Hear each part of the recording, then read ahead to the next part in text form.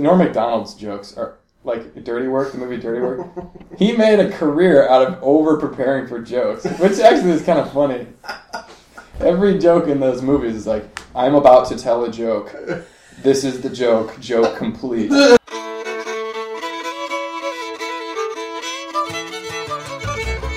Three Dogs North is an attempt to objectify the subjective with little violence as possible. The following has been torn from its origins in space and time and put entirely at your disposal.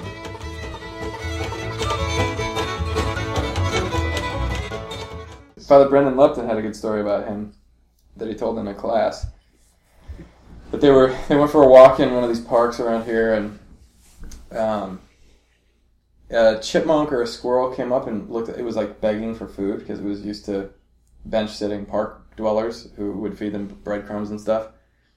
And I think they threw him something or whatever. But just this interaction between the squirrel and Father Norris led him to say, "You see, Brendan, Ratzinger was right." And Lupton's like, "Father, you're going to have to expand on that." He's like, "All reality is relational." He says, "God is love. Everything that exists on the foundation of love. And so everything in nature is relational. That's why this squirrel is relating to me." And it's really true when you look at it. Like, I brought this story up last time when my mother told me about this video of a deer and a dog who had become friends. Have you seen this? No. If you just search YouTube, there's a Great Dane. It's a big dog, Big black Great Dane, and a deer that have been friends for multiple years. Like they remember each other and they play in the yard. And the deer, kind of like the Three Dogs North logo. You know how the dog will have its hind legs up, but then the front legs will be down, like he's ready to run. Like the deer does that dog pose when they're playing and chasing each other and stuff. And you think, what is it that in nature we expect things to fight and object to one another's existence? And because we see that in human nature. You brought this up years ago about dogs imitating their masters. You could tell a bad dog usually is reflecting some kind of defect in its master or its environment that the master creates. bad training. That's animals are in a way sort of a thermometer for how sin has infected the world or certain closed environments. But then when you see Isaiah, the lion laying with the lamb, right, or the child putting its hand on the adder's lair and not being bitten, you think oh, that's what heaven is like, where everything is renewed, everything is just love, relational, and relating in its proper way, not consuming one another in order to sustain our own lives. My life costs your death, kind of thing. And I think because we live in a post-Thoreau world, we think nature is perfect. Just go walk around in nature and there's God, right? But people forget that nature's fallen and the lion still grabs the gazelle by the neck. And we are part of nature. So, for Thoreau, it's almost like nature's perfect as long as we stay away from it. But the second we start wandering around, then, it's ruined. Yeah, that whole thing is flawed. Yeah, because what are we if we're not part of nature? Or if we're the capstone of creation, why is, nature sacrosanct until we come into it? I think that's the main flaw with the environmentalist position. And the popes have talked about how, climate change, global warming, these are all important things to address, and our stewardship of the planet and making sure that there are resources for generations to come. But all within the lens of the fact that nature is for us. God made us the kings of creation, that we're in charge, basically. I remember getting in this argument about the spotted owl when I was fighting fires out in California, because there's whole towns that have been shut down because they were based on logging, but they're in areas where the spotted owl lived because they have to live in old growth stands of trees. And they just couldn't log there anymore because this is the only place the spotted owl lives. And there's 2 or 3 owls there, but they can't log there anymore. So the sawmill shuts down, everybody moves out, and people are all mad because who cares about this one owl when there's tons of barred owls that are doing fine. And I brought this up to my friend. I'm like, aren't human beings more important than a stupid owl? He's like, yeah, but human beings, unlike the owl, are able to adapt and say okay, well, we can protect this creature by finding another way to live. I thought it was a really good point. Because, like, the whole conservative position would be like, just kill the owl, man. That's true. The people aren't dying. We gotta cut down the trees. Which you can understand their position because, like, their whole livelihood, everything, the industry is built up there. But, like, the hardcore environmentalist lobby is almost the opposite. Like, to your point, Scott, that human beings are, like, a parasite. And the whales would be doing so much better and living peacefully if there weren't human beings stabbing their heads. Which is true. I heard John Allen talk about Pope Benedict, and he was sort of this eco-friendly pope, and he wrote about it all the time. He made the Vatican the first solar-powered nation in the world, and he got no credit for it, but people were saying, oh, well, he's just a conservative, and so he's trying to beef up his liberal credentials. And he said that he realized that Pope Benedict realizes that in the secular world, the only place where natural law is understood is in the environmental discussion. So you plow through a rainforest, you strip away the topsoil, it's never coming back. Like, you can't have a committee that says, well, we're going to decide that this is not how nature works. And that if you start where people's cultural understanding is, then you can work up to things like human morality and so on. Yeah. Some of my friends out in Boulder are having great success talking to what many would call hippies about, like, the problems of birth control. And, like, these people who have no time for church or God, it's not on their radar, are practicing natural family planning and these things. But that is one place to live. No. So have you heard this story about the Boulder Creek? Mm-hmm. Okay, so there are so many people on birth control that the water treatment, the sewage treatment, which basically makes water suitable again to basically dump out into the natural whatever, downstream from Boulder, Colorado, is so saturated with reproductive hormones, estrogen and stuff like that, that the fish have become hermaphroditic in some areas. What does that mean? Hermaphroditic means... What's a herm? Both genders. Yeah, but like what? You can pollinate yourself. So They have both parts? They have both parts. They just grow parts if you give them enough hormones? Yes. Would we grow parts if... Dumped You would, in this Scott. water to the level of concentration that it actually has affected the trout population. That they're noticing now a significant portion of the population is hermaphroditic. They publish an article in the Denver or the Boulder, some register. There's a register paper out there. So, Okay. Like a secular paper. Yeah, secular paper. To astounding silence. Like if you had had a factory in that town that was creating by its dumping a mutant fish. In the population.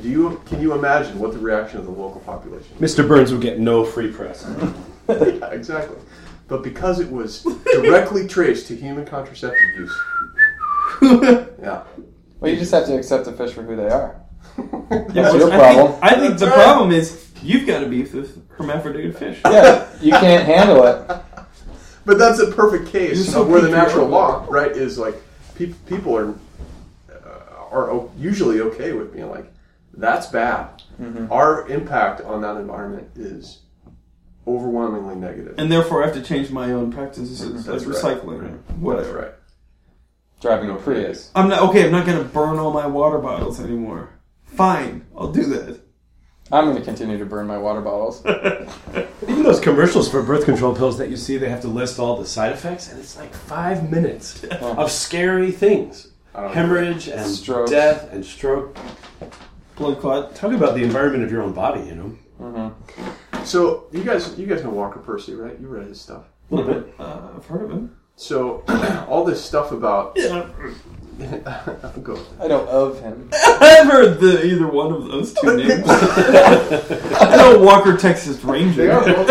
They are both kind of last names, aren't they? So his whole thing is like ever since Descartes, we have split the soul from the body, so that the human being is more or less a ghost trapped in a machine, and that you sort of come into your own through this transcendent approach to the natural world. So living through art and science and these things that allow you to sort of step out of your humanity and see the world as a whole. Like step out of your physicality.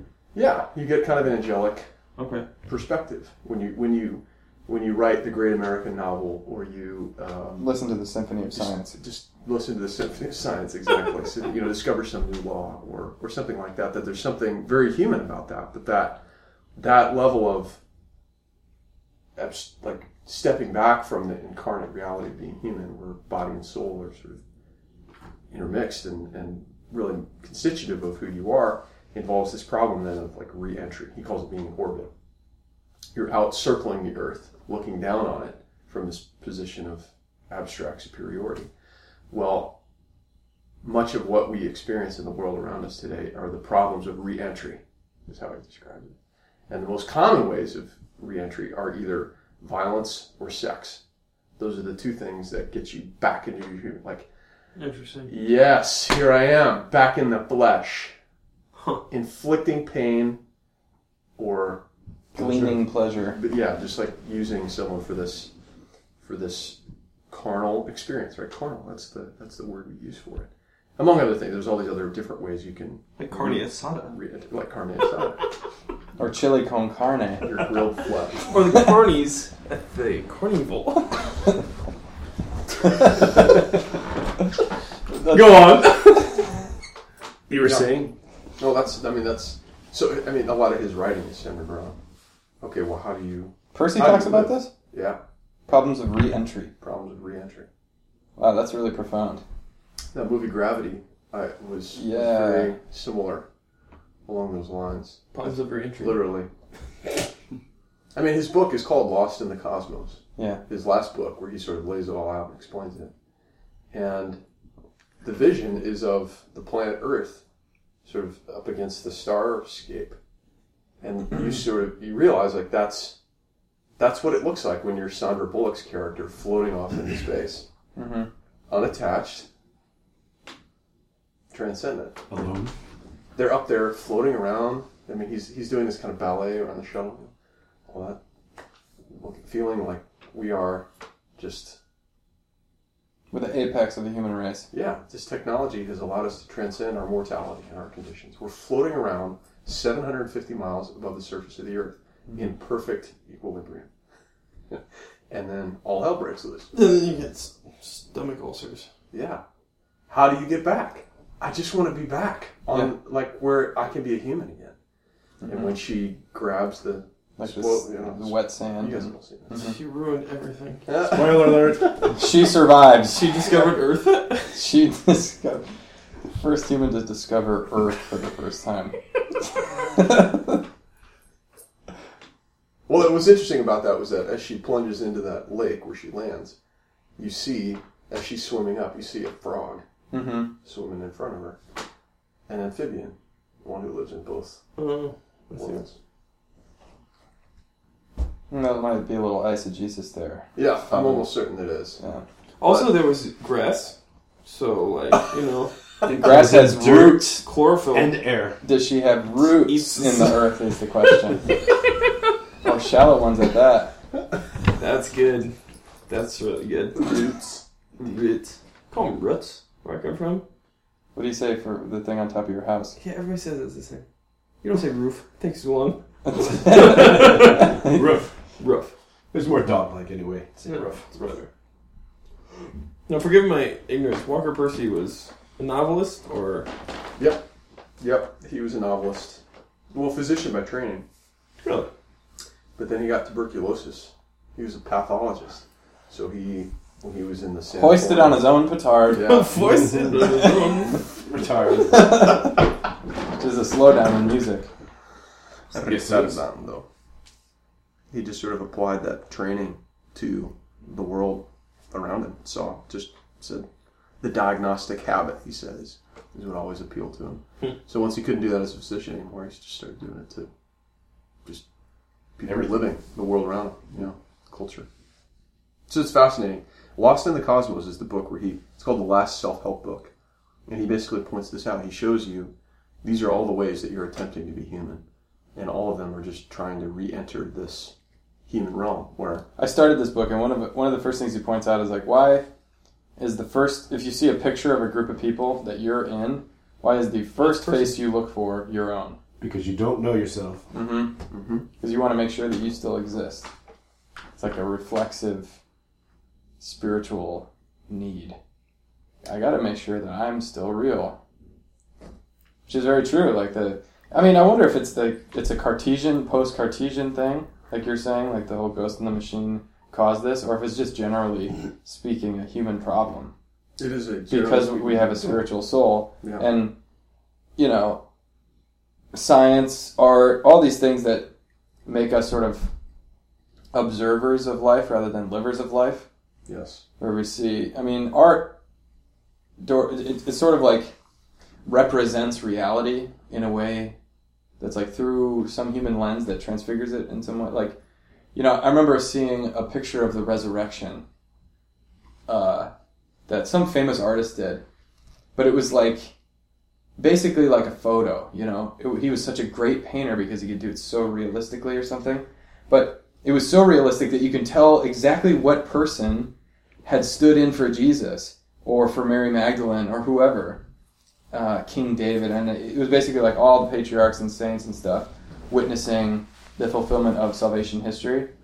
But it was too realistic. Like, it was too much like somebody had just taken a panoramic photo of some people dressed up as King David and Mary Magdalene and Jesus and stuff, that it wasn't good art. It has to have some kind of like je ne sais quoi. Yeah. I don't know what it is, but something arty about it. Well, I've spent a long time thinking about this. Good, go ahead.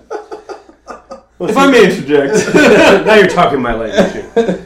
I actually came up with a little phrase that liturgical art has to be abstracted enough to be universal, right? So it can't be literally the model in a costume. So you have to abstract out womanness or manness or Christness or whatever it happens to be. So abstract enough to be universal, but naturalistic enough to be legible. So it has to look like what its nature is. But then divinely idealized enough to be eschatological. So you try to realize, what is a transfigured person like? What does it mean to have the passions transformed, to be freed from the effects of the fall? Gold skin. Whatever it happens to be. Right? Laser eyes. That's This the is answer. this is what I Coke call cans and laser eyes. In the future. Laser beam. This is what drives me crazy about those tapestries from the Los Angeles Cathedral that everybody loves so much. Yeah. Because they're very Because realistic. they're so I can relate to them. Right. Oh, man. But the guy Thomas Aquinas just looks like my grandpa. Exactly. That's what I read a book about this. The artist said he took pictures of people on the street in Los Angeles and said, I wanted people to know that they could be saints. So he just painted pictures of the regular People can't be saints. People can be saints, So but they aren't yet. right, rather than making humans saintly, he made the saints fallen, which is crazy. It's Yeah. exactly the opposite. Like of a what they should big be dork. doing. I like that. So when you look at them, they just look like regular people in costumes. And so sometimes people are tired of modern art, but they want to go hyper realistic just because it makes them think there's something. They Well, and what understand. happens with art, when you look at a great piece of art, isn't this dialectic thing like that guy's trying to get at? Like, who looks at that tapestry and says, hey, that looks like he just took a picture of somebody on the street. That means I could be a saint. Right. That art is so good! And it doesn't work like that in this discursive way. Art is just a thing you... Art shouldn't be a It syllogism. works on you, you know? Right. Without you even knowing how. And because it's beauty, it's the very thing, you've talked about this, the thing about the truth that's attractive, right? So truth is attractive in its own way, like in reason and logic and stuff, like you say, okay, that's really true. Because there's these certain fundamental principles, non-contradiction and stuff that we just know. But beauty is like, I don't have to be talking, it doesn't have to be language, it's just beautiful, and I'm attracted to it, and I want to stay here and look at it. Yeah, it's that about the truth which is compelling or attractive. A friend of mine went up with her family to visit the I don't know if it's a basilica or cathedral up in St. Paul's, and her dad went in and just like started crying. Oh, that cathedral's And he was like, incredible. I need to go to confession, is what he said. Yeah. Whoa! But there was something about this church that he Yep. was just like, something is wrong. I need to go to confession, and I don't know. This is all so much. And somebody like pointed out the Pietà, like they have a replica of the Pietà, like Mary holding Jesus there. And he's like, yeah, I'm not going anywhere near that. And obviously art's not supposed to be like, you're so bad. But he just saw something beautiful and was like, I have to get right. I need to get right. Yeah, Isn't that funny? that's so true, man. Yeah. But it's a response to something that's being communicated by that, right? So that's a massive place. It makes you feel tiny. Yeah. It makes you feel insignificant, but not just But insignificant. not demeaned. No, Right. Because no. you're welcome in that palace of the No, Lord. you All are welcome. given a reason to recognize something sublime or grand in the world that before that you are more or less I don't know, trivial isn't the right word, but it's a response to something that's being Well, perceived. Father Hennessy talks about this in the original sin thing, where we descend into this self-love, where, like, and Chesterton, your allegory that you used in your article about gardening, where the self becomes this giant, and the world is some tiny thing for me to use and manipulate and observe. But what's much more exciting is being the pygmy, the tiny little guy who takes an eternity to get through the backyard and is still finding new wonders, you know? Like, being in a grand cathedral like that, and what's great about the St. Paul Cathedral, too, is that it's transfigured creation, you know? Like, the sun and the plants and the water and everything's, like, represented in those mosaics. Yeah. That was the sense I had when I went to Mass there. It was like, this is the heavenly city. This is the New Jerusalem with everything included, nature and human technology and everything. That it's big and I'm not. And Adam's whole sin is to say, I'm God and you're not. And the undoing of the sin is saying, you're God and I'm not. And so, like, in a way, But what a relief. it is a relief Right. to say, I am not the arbiter of right and wrong. I don't get to choose natural law, what's good and what's bad. I am just a participant in this awesome drama. And a small part, but a grand drama. Rather than this huge part in a stupid, pathetic, tiny drama of 70 years and 80 for those who are strong.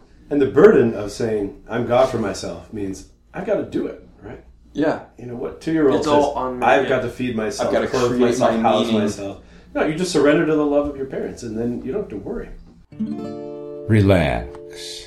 Now, talking about fallen nature, when you're talking about the mosaics there at the cathedral, you know, there's a trend now where people put plate glass, clear glass, behind the sanctuary of their churches. You can see the mountains, or Or the parking lot. usually you wind up seeing the I parking love lot parking and the lot. deer and the squirrels and stuff. Oh, squirrels are But they God. substitute fallen nature for like a mosaic or a painting of redeemed nature. And people never think of that when I give talks, and they're like, oh, wow, that makes sense. You know, but nature's fallen still. Mm-hmm. Beautiful. A lot of good residual there, but still fallen. I remember something you sent me in college, Nick, that I still think of when I see stained glass. It was about memorization, memorizing like the Psalms or poetry or beautiful things. Being like stained glass in a cathedral, how when you fix in your memory and your mind and the subconscious these things which are beautiful, they become like things through which reality is refracted. Cool. And so, like, praying the breviary for years now, just quotes from the Psalms come up, you know? Just like a song that you can't get out of your head that you've heard a million times, or I've even found, this was a funny one. So in college, at the cafeteria at Newman, they had Captain Crunch, but they had Crunch berries. Yes. So basically, to me, that was like, you've just ruined Captain Crunch by putting tricks in it. Because all the berries That is were... false. I hated the tricks because That's like a They're not vegetable. tricks. That's Don't fruit. put tricks. they were tricks. They're not tricks because they're like glazed. They're frosting on them. It's delicious. But underneath it's tricks. It's It's just... not tricks. Go putting ahead. lipstick Go ahead. on It's cake. not tricks. Go Blue ahead. tricks. Anyways, I didn't want them to be sullied with the berries. I wanted the pure peanut buttery goodness of Captain Crunch. And one day in time, I went down to the cafeteria and there was an entire tall container, cafeteria style, of Captain Crunch. Pure, unadulterated, unalloyed. Stop it. And as I was pouring my bowl and getting milk in it, like in this whole 90-second process, and to sit down, I realized I had a song in my head. And it was, I've been waiting for this moment for all my life. Hold it on. And I did not intend to start singing that song in my head. It just spontaneously came to me this moment for all my life. This is the culmination. I'm like, I bet that's what he was singing about. this is pathetic. Captain Crunch. Crunch. And But my point is that there are things in your subconscious that just happen. Yep. No, you're right. And so if you memorize like a 200-line poem, that's in there somewhere. And as you're seeing things in reality, that poem is in there. It's like something that's a filter to you. But on the other hand, you can fill your mind with complete garbage, watching reality TV, constantly looking at Twitter or Facebook or whatever, and all that's in your mind is just garbage. And that's how you see the world, or porn at its worst, then you just see women as these object collections of body parts or whatever. You can't see reality for what's really going on because of how you've sort of built your filter. And I think that when you see a church with the stained glass and the whole thing built as a transfigured creation, that's what the church is supposed to do, is to kind of be a filter for how you're seeing reality. And when somebody goes in there that's got garbage inside, he's like, I want to clean that out so I can get the right filter going and start seeing reality for what's really going on, which is love, goodness, beauty, truth. All things that resound in you. Yeah. You feel them resound. Like these people with the near-death experiences, they feel this peace that they've, I was talking to this guy who had attempted suicide a number of times and had this experience, and he felt peace, and he had never felt peace. He didn't... In his earthly life. Yeah, he was not acquainted with it, but he experienced it, and he was and it was right. You just knew, this has always been for me now. What I'm experiencing now is what it always was supposed to be. So whether you, even if you're full of garbage, there's still these things that, vibrate at the right frequency. Yeah. You see this beautiful church, and, something is vibrating in you that you're like... I think a tuning fork is a good analogy. Yeah. Because it can be a church, or it can be reading some beautiful passage in Pope Benedict or whatever, where it's not 2 + 2 = 4, and we just know that's right because our minds work that way, and math is sort of this eternal principle that doesn't change. You read something about the Sacred Heart, or whatever, and it's like Ignatian affective movements in a certain sense, you deeply feel some response that God's speaking to you through this, but in a way that's like the tuning fork, that you just know it's true. Because there's something deep, deep down in your humanity, at your core, where you're here now being created, that's saying, yes, yes, yes, yes, to that. And you have to sometimes quiet the outer... it's like throat singing. It's like Eskimo throat singing.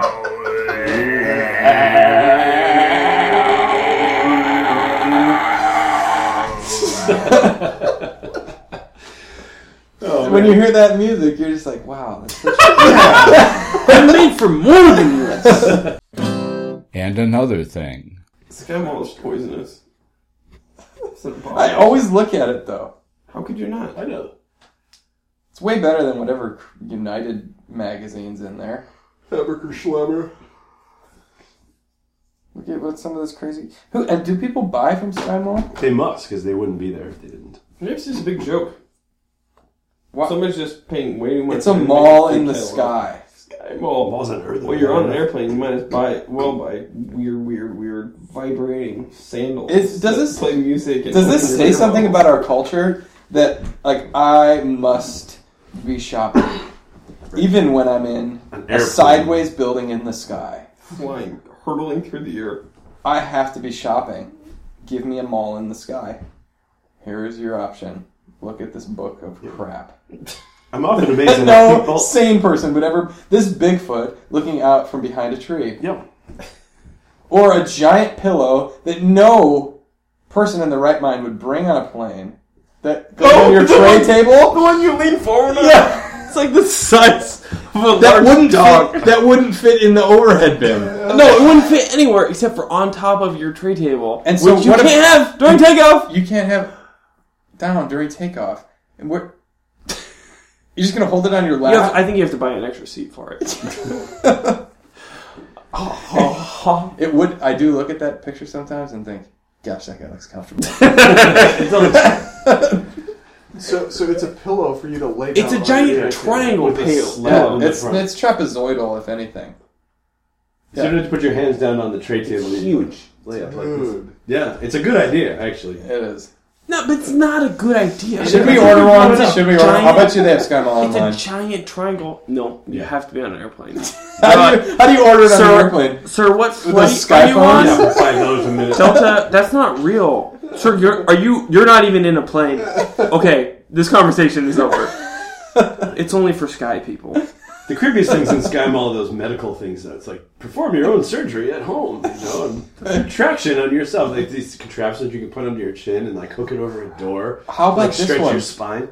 Are you serious? Have you guys Yeah. seen, I think this might be in SkyMall or just like some magazine ad. It's like a full page ad for this thing that looks like a mixture between like a Rube Goldberg machine and a medieval torture device. Oh, it's like... And it's like $20,000 or more. And it's like, work out for 2.5 minutes a day. It's Like like 17 no time. hours. It's gotta be, you get in it and you're just like... But it's only for like a minute and a half. Yeah, so yeah. you're done. It's like 90 seconds a day, and you will be Arnold Schwarzenegger.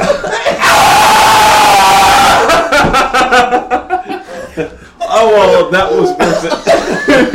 It was worth every penny. I'm still paying it off. There's like wheels and levers, but there's Yeah. no place like to put a human on it. It looks like one of those bikes from the old, like, oldie times, where there's a huge wheel in front and a small wheel in the back. It's crazy. I haven't seen it. It looks insane. Yeah. But it's like for just like 2 minutes a day. But it's It's crazy an expensive. Olympic level workout. It's like tens of thousands of dollars. Jeez. I want to see, in one of the many rich people's houses that I go into, I want to get a tour. And they're big, the rich people house, they have like a big basement big with Berber carpet and like no walls. Right. Like Like the record. Yeah, exactly. That's a rich people basement, and often there will be an elliptical or what are those called, Bowflex or something, or a total gym. I want to see that thing. This bronze-plated, ancient cantilever. So I can see somebody show me how it works. Because there's not even a person in it in the photo. There's never a person near it. I don't know how you'd put a person anywhere close to it. Yeah. Looks like every piece moves. Something you'd see in a machine shop. How about the Abdominator? The thing Is that a thing? is so easy. It shocks my abs. Oh yeah, it's just like walk around. You put a battery on your stomach and it melts the fat away. You know, to be honest, I don't. You can use it in the comfort of your cubicle. Hello, sir. Are you interested in buying home insurance?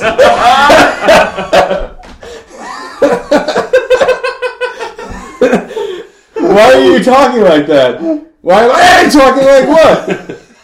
Oh, I do happen to be working out at the moment.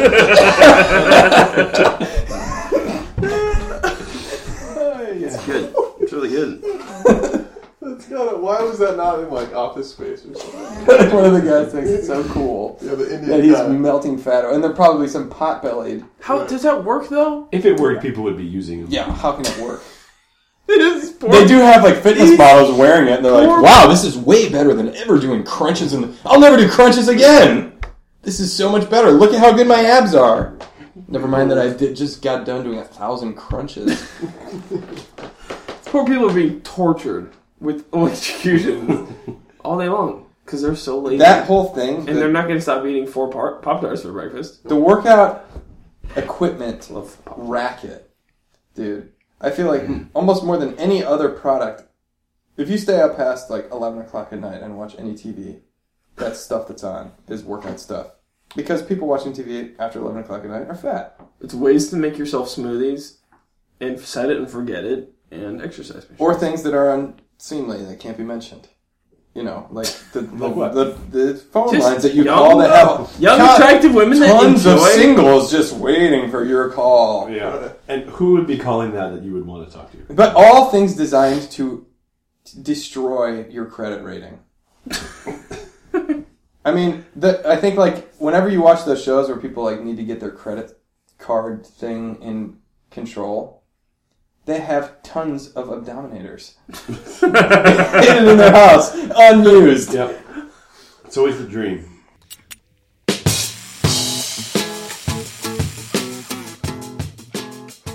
Are you ready?